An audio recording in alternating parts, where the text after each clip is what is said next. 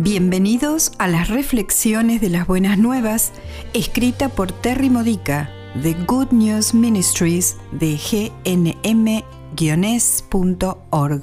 Edificando tu fe para la vida diaria usando las escrituras de la Misa Católica. Miércoles de la primera semana de Cuaresma.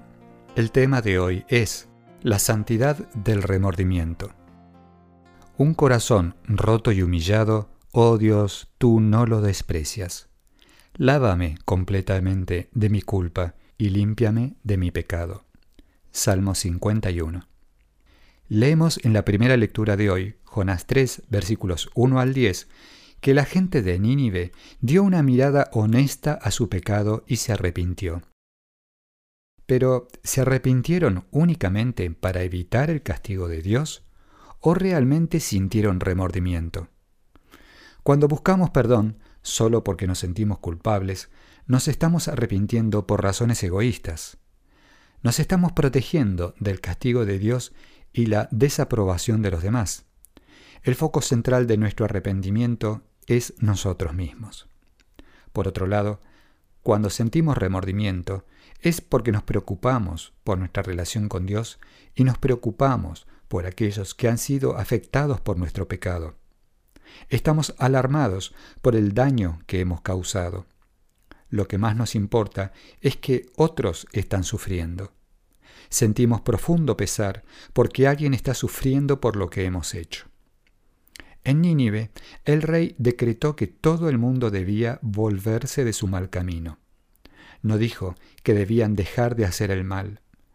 Volverse del mal camino significa moverse en una nueva dirección, la dirección de la bondad y santidad. Significa cambiar nuestra manera de manejar situaciones. Significa modificar la manera en que tratamos a los demás. Dios apreció las acciones y las actitudes de los ninivitas cuando se volvieron de sus malas obras. El verdadero arrepentimiento es una actitud que nos lleva a tomar medidas. El verdadero arrepentimiento nos motiva a dar amor a los demás como una expiación por los momentos en que nos comportamos sin amor.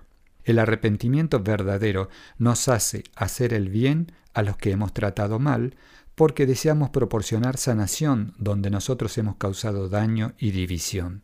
Estar alertas y arrepentidos por cómo hemos herido a los demás requiere humildad y confianza en uno mismo. En lugar de protegerse a uno mismo, preocupándose por la vergüenza, podemos permitirnos sentir el dolor de lo que hemos hecho a otros, sabiendo que Dios se preocupa por nosotros aunque seamos pecadores.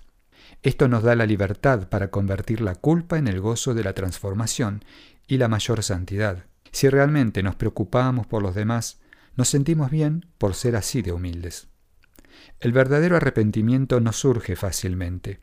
Tenemos que confiar en la ayuda de Dios.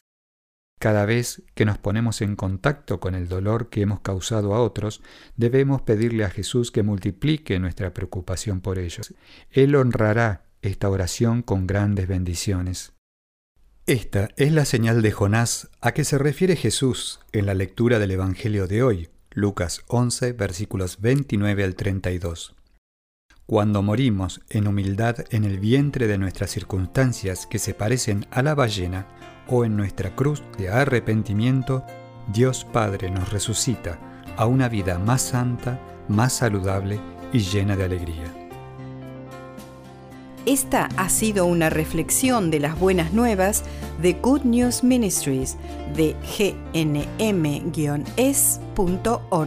Para más edificadores de tu fe o para conocer más sobre este ministerio, ven y visita nuestro sitio web.